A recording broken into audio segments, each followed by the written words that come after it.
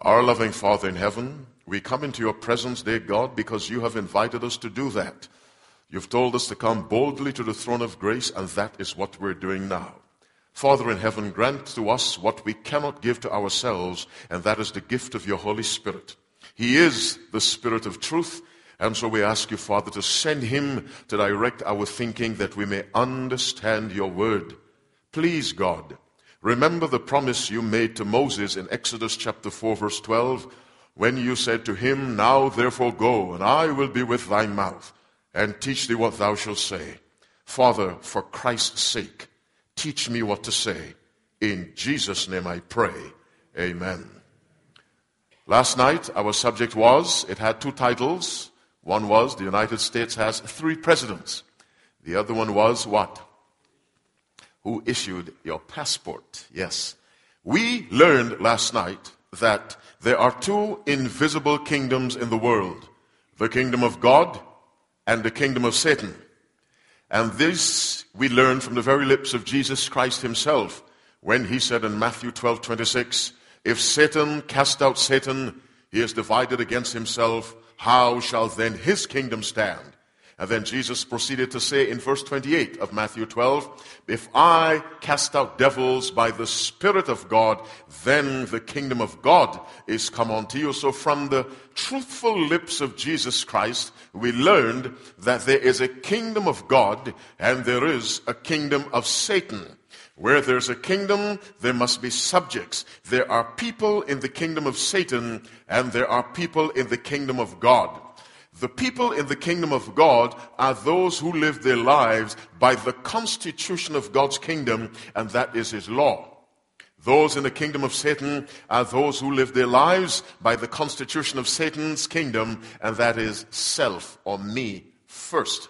Of course, in the kingdom of Satan are those who do not know they're in that kingdom. And they're there because of the darkness and the blindness and the imprisonment of ignorance. So there are 2 kingdoms, there are 2 kinds of subjects, and there are 2 rulers. Jesus Christ is the Prince of Life. Jesus Christ is the Prince of Peace. Gabriel called him one of the chief princes in Daniel chapter 10. Satan is called by Christ in John 12:31, the prince of this world. In John 14:30, the prince of this world. And in John 16:11, the prince of this world. We cannot see visibly these 2 kingdoms, but they do exist according to the Bible. There are many things we cannot see, but whose existence we do not question. No one can see gravity, but we see the effects of gravity. You have never seen energy, but you've seen the effects of energy. You have never seen electricity, but you see the effects of electricity. There is a kingdom of God, and there is a kingdom of Satan. Every person listening to me now, you are either in God's kingdom or in Satan's kingdom. There isn't a third. We discovered last night that when you are in Satan's kingdom, you cannot get up and leave. Now, when you're in God's kingdom, you may do that freely, and God cannot stop you.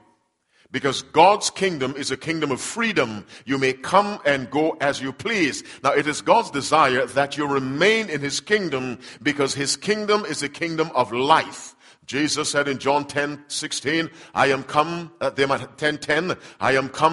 have life, and they might have it more abundantly. The kingdom of God is a kingdom of life. The kingdom of Satan is the kingdom of death.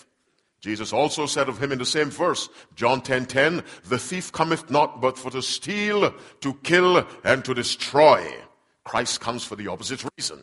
Now, why is it you cannot live the kingdom of Satan? Because Isaiah 14 verse 17 tells us that he does not open the house of his prisoners.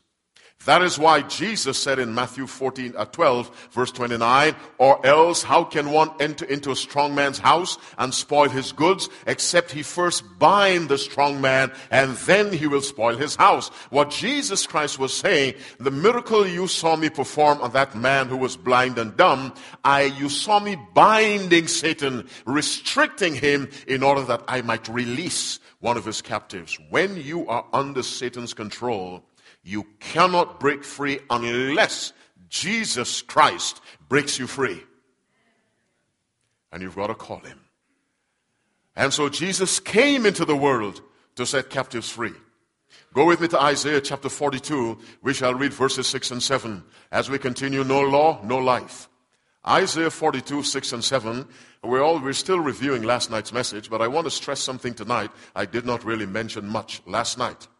And it is in connection with the fact that when you're in Satan's kingdom, you cannot leave. Listen to what Isaiah said that the mission of Jesus Christ would be. This is a prophecy of Christ's mission hundreds of years before he actually came. Isaiah 42, reading verses 6 and 7. Before we read, let me tell you that the version from which I preach is the King James Version. An offer was made to me tonight to put the verses on the screen, and I declined, and I'll tell you why. I want you to hold a Bible in your hand and read the verses. When the verse is on the screen, you lose the ability to find the books of the Bible because there's no need to search. Are you listening to me? If you have a King James, bring it with you when you come. If you don't, well, the wording will be slightly different, but the sense, I think, will be the same. Isaiah 42, 6 and 7. I, the Lord, have called thee in righteousness, and will hold thy hand, and will keep thee, and give thee for a covenant of the people, for a light of the Gentiles. Look at verse 7. To open the blind eyes, to bring out the prisoners from the prison, and them that sit in darkness out of the prison house. The prophecy states that one of the missions of Jesus Christ would be to open blind eyes to bring prisoners out of the prison. Blindness and imprisonment are spiritually the same thing. Listen to Isaiah 61, reading verse 1. Another prophetic statement of what Jesus Christ would come to do. Isaiah 61, reading verse 1. The Bible says, the Spirit of the Lord God is upon me, because the Lord hath anointed me to preach the gospel to whom? The meek. He hath sent me to bind up the what? Brokenhearted. To proclaim what? Liberty to whom? The captives. And opening of the prison to whom? Them that are bound. Jesus Christ came to initiate a jailbreak.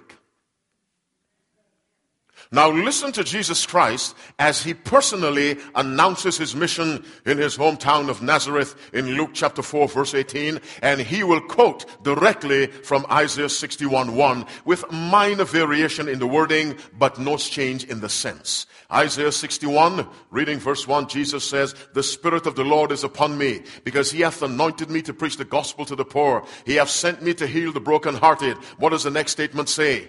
To do what? Preach what? Deliverance to whom? The captives. Recovering of sight to the blind, to set at liberty them that are bruised. And so Jesus came, and one of his missions was to release people from captivity. And the only captivity you and I can be in is the captivity of sin. Jesus Christ can break you from any addiction that's harassing your life tonight. I don't care what it is, and I don't mean to sound harsh. I just mean to sound very clear and direct. I don't care what your addiction is. Jesus Christ can break it. That's one of the reasons why he came. If it's smoking, Christ has the power. If it's alcohol, Christ has the power. It is a pornographic addiction, Jesus Christ has the power. It is a sexual addiction, Jesus Christ has the power. If you're addicted to beating your spouse, Jesus Christ has the power to release you. If it is your desire to be released. Now let's jump to tonight's message. No law, no life. Our theme is heart to heart. And as you come from night to night, you will understand why that is the theme. Let's go to Genesis chapter 1. Genesis chapter 1. We're now beginning our tonight's message formally. No law, no life. Genesis 1, reading from verse 1, the Bible says, in the beginning God created the heaven and the earth. And the earth was without form and void, and darkness was upon the face of the deep. And the Spirit of God moved upon the face of the waters. And God said, let there be light. And there was light. And God saw the light, that it was good. And God divided the light from the darkness.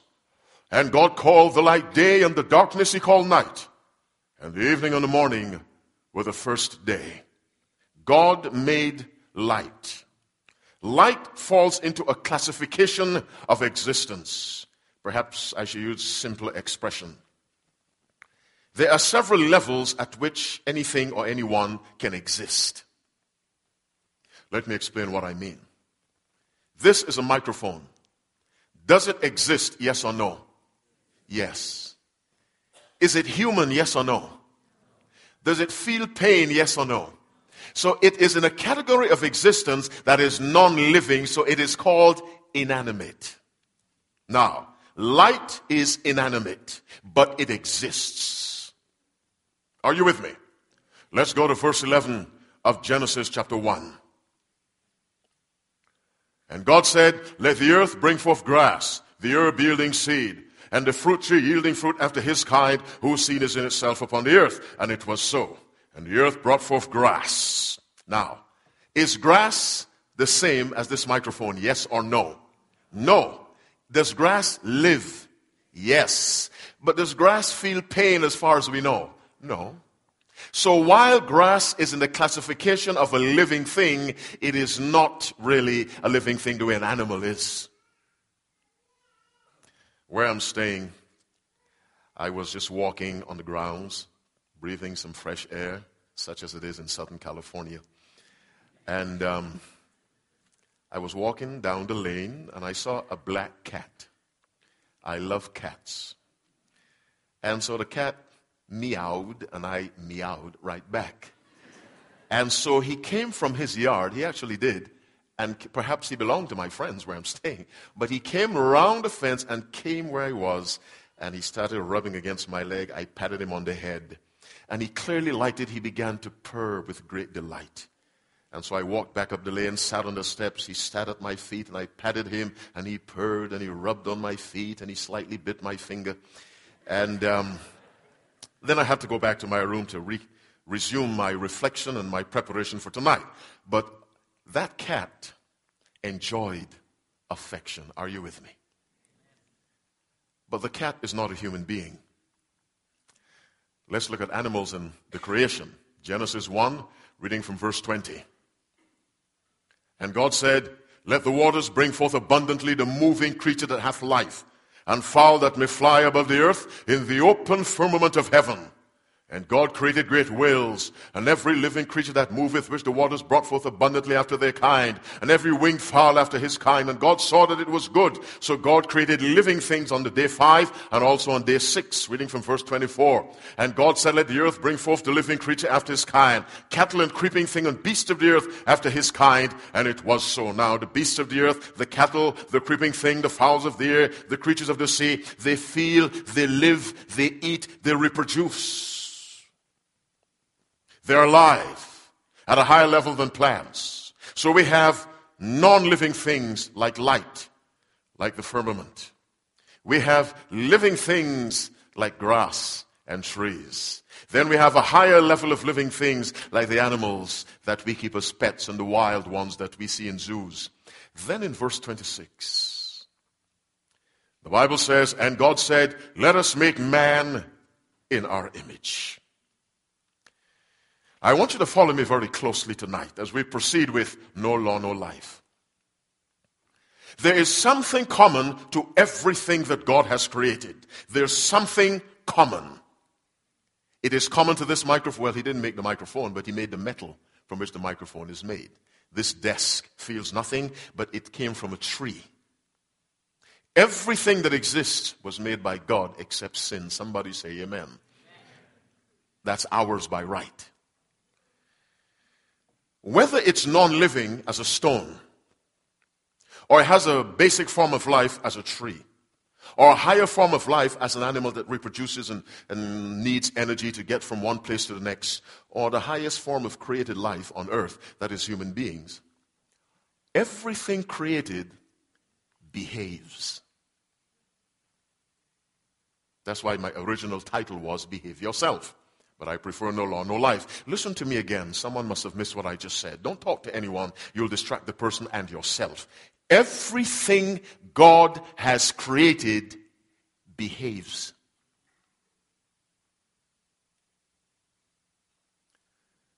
The universe is made up of what? Give me one word. Matter. A scientist said matter. All matter behaves. Let me explain. Does water behave the same way as a liquid, yes, as a solid, yes or no? No. Come on, the answer was weak. Do solids and liquids behave the same way, yes or no? No. They behave differently. Do solids and gases behave the same way? No. Do gases and liquids behave the same way in every respect? No. The universe is made up of matter. We know matter exists as solid, liquid, and gas. Now, some smart person may say plasma. But let's say gas. It's an ionized gas, I believe. So solid, liquids, gas. Follow me closely. No law, no life. Are there laws that govern the way gases behave? Yes. If that weren't the case, you couldn't transfer oxygen from your alveoli to your bloodstream. All doctors say amen. Are there laws that govern the way liquids behave? Yes. Are there laws that govern the way solids behave? Yes. Now, if the universe, the cosmos, is made up of solids, liquids, gases, or matter, and all matter behaves, and that behavior is directed by law,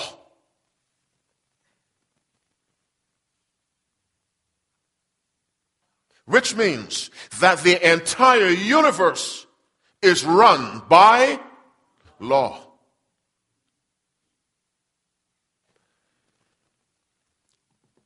This floor is non-living. You know why I'm not sinking through the floor? Physicists, you can answer me. Why am I not sinking through the floor? Because, you see, am I exerting pressure on this floor, yes or no? Yes, 210 pounds of pressure on this floor. Is that too much? Do I need to do more aerobics? 210 pounds of pressure on the floor. Now, why am I not sinking through the floor? Because the floor is doing what? Returning a force. Don't ask me how. You know, there's a place in the Bible for don't ask me how. The wind bloweth where it listeth. And I don't need to finish. No one knows how it happens, the new birth. So don't ask me how. But if you don't believe me, go punch that wall. And you will come away doing this. Why? Because the wall returns what? A force equal to yours. That is a physical law.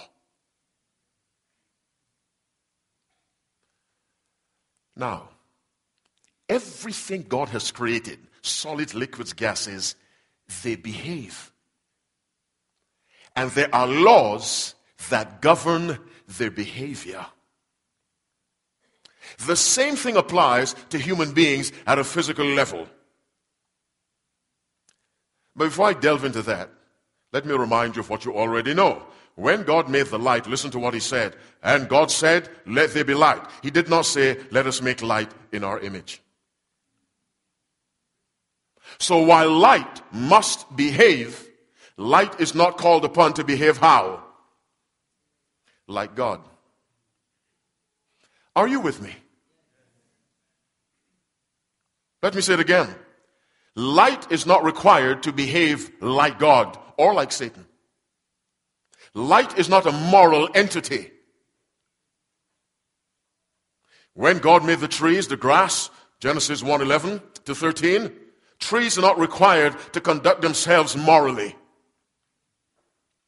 Now, they do carry out photosynthesis, green living things. They do that using the sun and whatever else, carbon dioxide, and the byproduct is oxygen. They do that. But that is not a moral behavior. If that's clear, somebody say amen.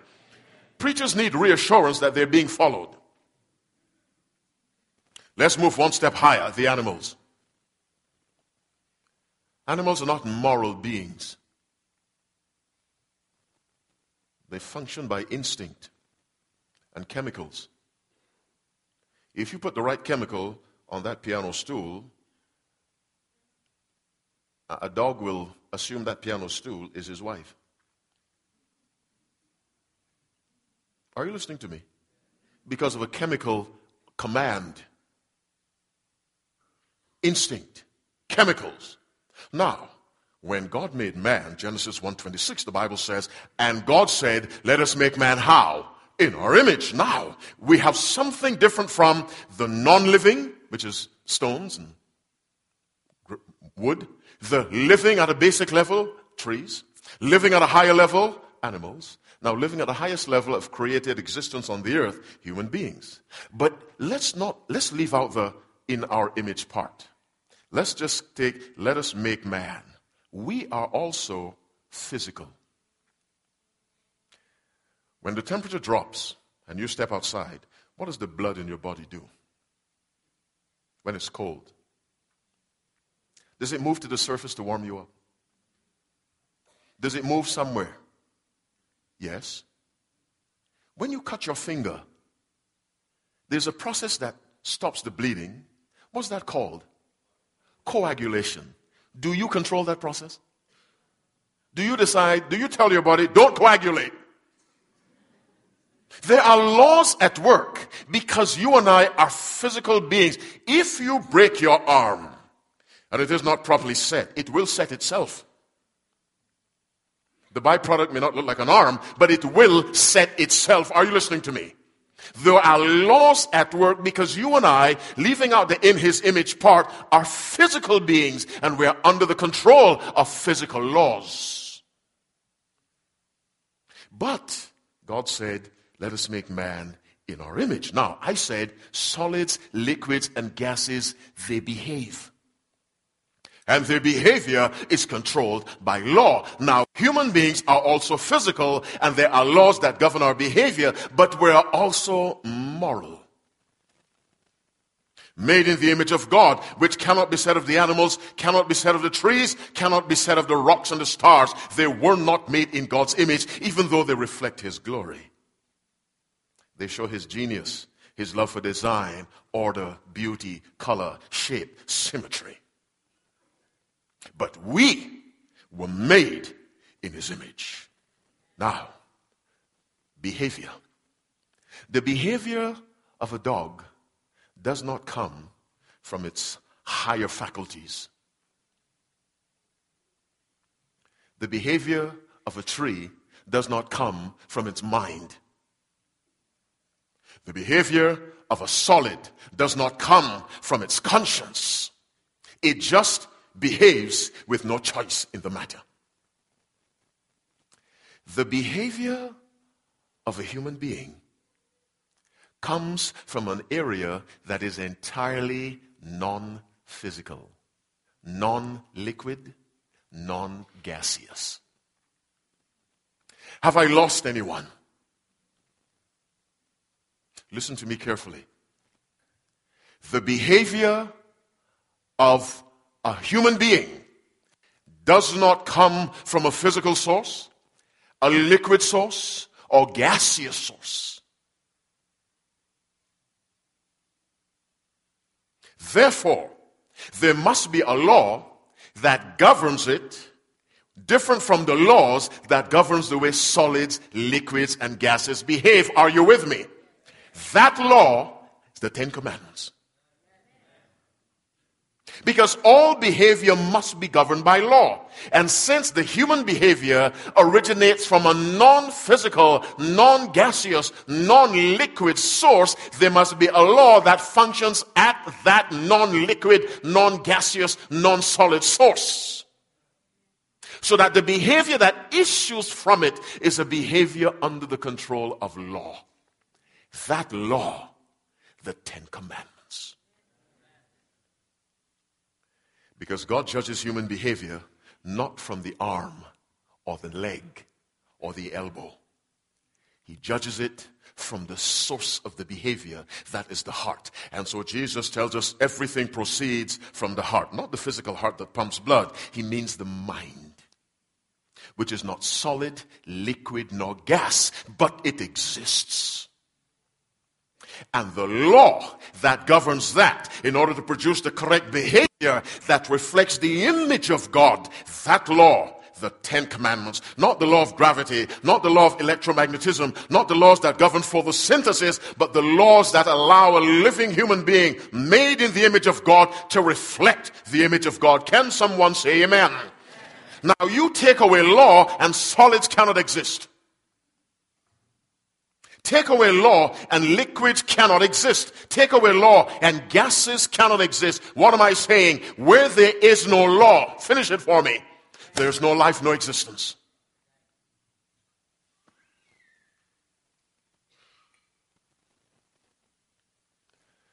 Let me say it again. There's a difference between existence and life. Existence means I'm here. Life means I'm alive. I'm breathing, living, reproducing. Life and existence depend upon law. Listen to the pen of inspiration. Patriarchs and Prophets, page 49, paragraph 2. Listen to these words. They have a seismic effect on you. God placed man under law as an indispensable condition of his very existence. Now, those words are very carefully chosen. She does not say as an indispensable condition of his life. No, of his very existence, even if he exists as a corpse. To exist, you must be under what? Law.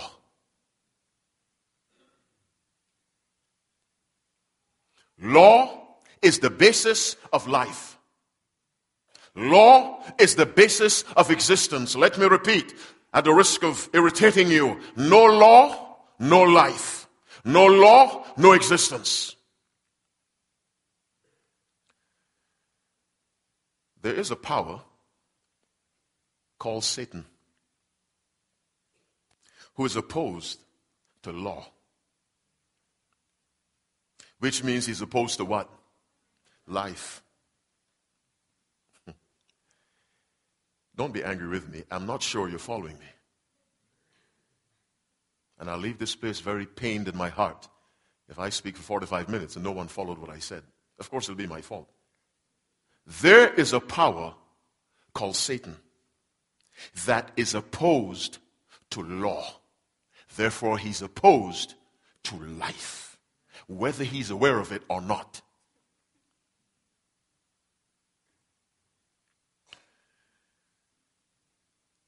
Satan has gotten into the hearts of preachers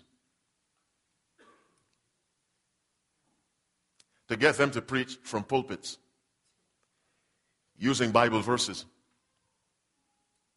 that there is what? No law. Now here's a preacher, a living man or woman, under physical law, breathing because there are physical laws that govern that. Eyes working because there are laws that govern the complex workings of the eye. And saying there's no law. That's the extent to which Satan has craftily manipulated the thinking of the world so that living people say there's no life.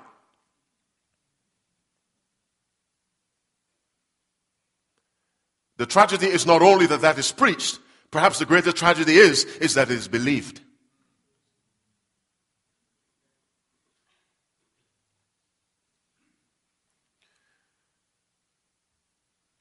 The Bible tells us repeatedly, there will be a judgment. Are you thinking, what is a judgment? When you pass judgment, what are you doing?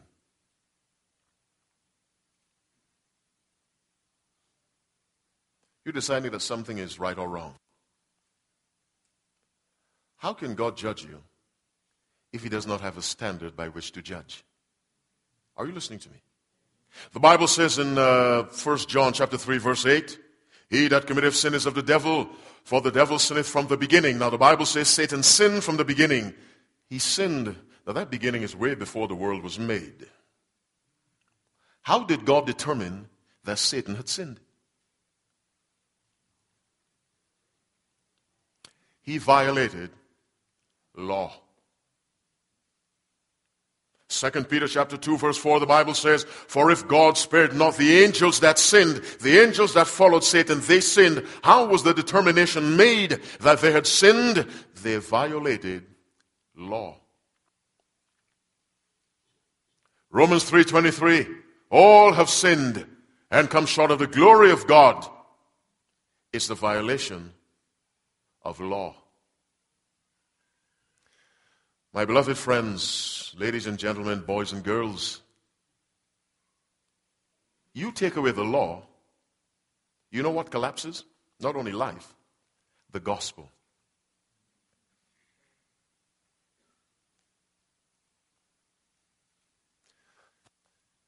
Let me say it again differently. Why did Jesus come? What's the purpose of the gospel? The angel told Joseph in Matthew 1:21, and she shall bring forth a son, and thou shalt call his name what? Jesus. Why? For he shall save his people from what? Their sins. There is only one thing from which God saves you. That is sin. You know, there's some people who believe Jesus came to die because of poverty. And so many preachers preach prosperity. They tell you, sow a seed in their pockets, and you'll get rich, which never happens. Wherever you go, you turn the television on. You listen to the sermon, it is directed towards getting money out of the congregation. The subtle message is, poverty is the reason why Jesus came to die. If poverty were sin, you know who the biggest sinner would be? Jesus. Do you know how poor he was? Christ did not come to die because people had no degrees from Loma Linda. A lack of education is not a sin. I'm not saying it's a glorious thing. I am saying it is not a sin. Jesus Christ did not come to die because you did not have formal education. Christ came to die for one reason. Tell me what that reason is. Sin. Christ is a Savior for one reason, sin. The purpose of the gospel is to reverse what sin did to God's creation. And so Jesus told Nicodemus in Luke 19:10, the Son of Man is come to seek and to save that which was lost. Understand me clearly. Well, not me. Understand God's word. You have one problem. Name it. Sin. Now that problem has various expressions. Pride, stinginess, short temper, laziness, always late for church. These are expressions of the one single condition, sin. Now, I said take away the law, you take away the gospel. Ellen White writes, Education, page 15, paragraph 2. Listen carefully. To restore in man the image of his Maker. To bring him back to the perfection in which he was created. To promote the development of body, mind, and spirit, that the divine purpose in his creation might be realized. This was to be the work of redemption. This is the object of education, the great object of life. To bring him back from sin to what it was like before sin. What is sin? Transgression of the law. The purpose of the gospel is to undo the damage caused by violation of God's law.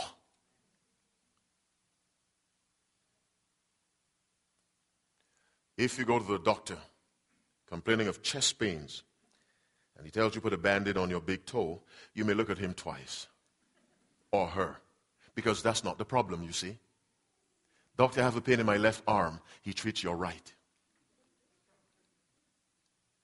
The gospel is God's treatment for the violation of the law. Now, there's one little word you can use that expresses violation of the law. What is that little word? Sin. Now, you take away the law, there's no gospel. Because if there's no law, there's no what? There's no sin, then there's no need for a savior. There's no gospel. You take away the law, the gospel vanishes. The law and the gospel are like that. They're Siamese twins that cannot be separated. And if the law and the gospel are like that, Jesus is right between them.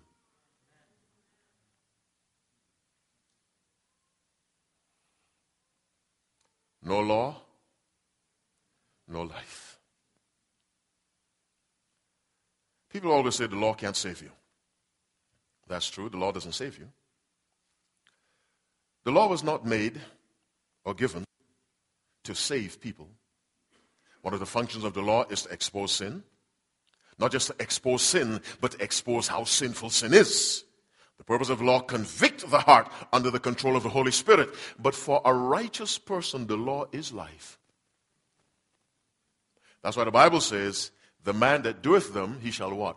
Live in them. But the problem is, no one can do them. Let me say it again.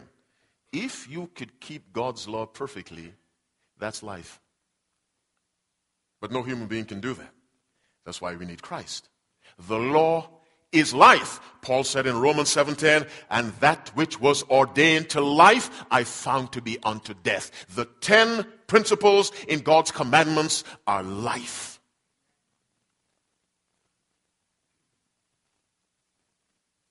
When Jesus said, I'm come that they might have life, the only way you and I can have the life Christ is talking about is to have sin removed from our lives. Or expressed differently, is to have violation of God's law removed from our lives. My brothers and sisters, there is a universal law. The laws that govern photosynthesis apply to plants, not to angels. The laws that govern gases apply to gases, not to angels. But the 10 commandments of God apply to every angel and to every living being made in the image of God. Are you with me? Because it is those commandments that govern the behavior of intelligent beings, and all intelligent beings reflect the glory of God, are required to do so. And the only way you reflect the glory of God is to live a life consistent with the standard of God.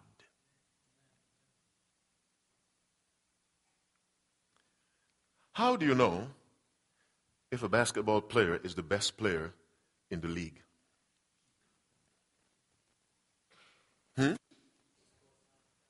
His statistics, his rebounds, his shots, his free throws, his whatever they use to determine that unimportant stat.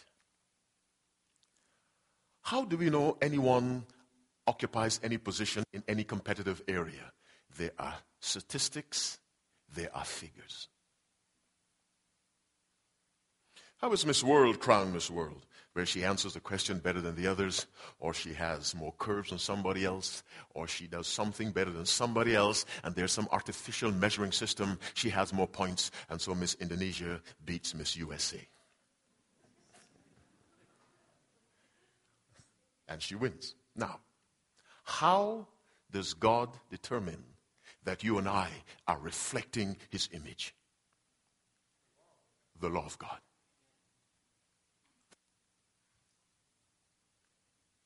If there were no law to measure that, we could be living like Satan and no one would know. Listen to me carefully. 7:31. Where there is no law, there's no life.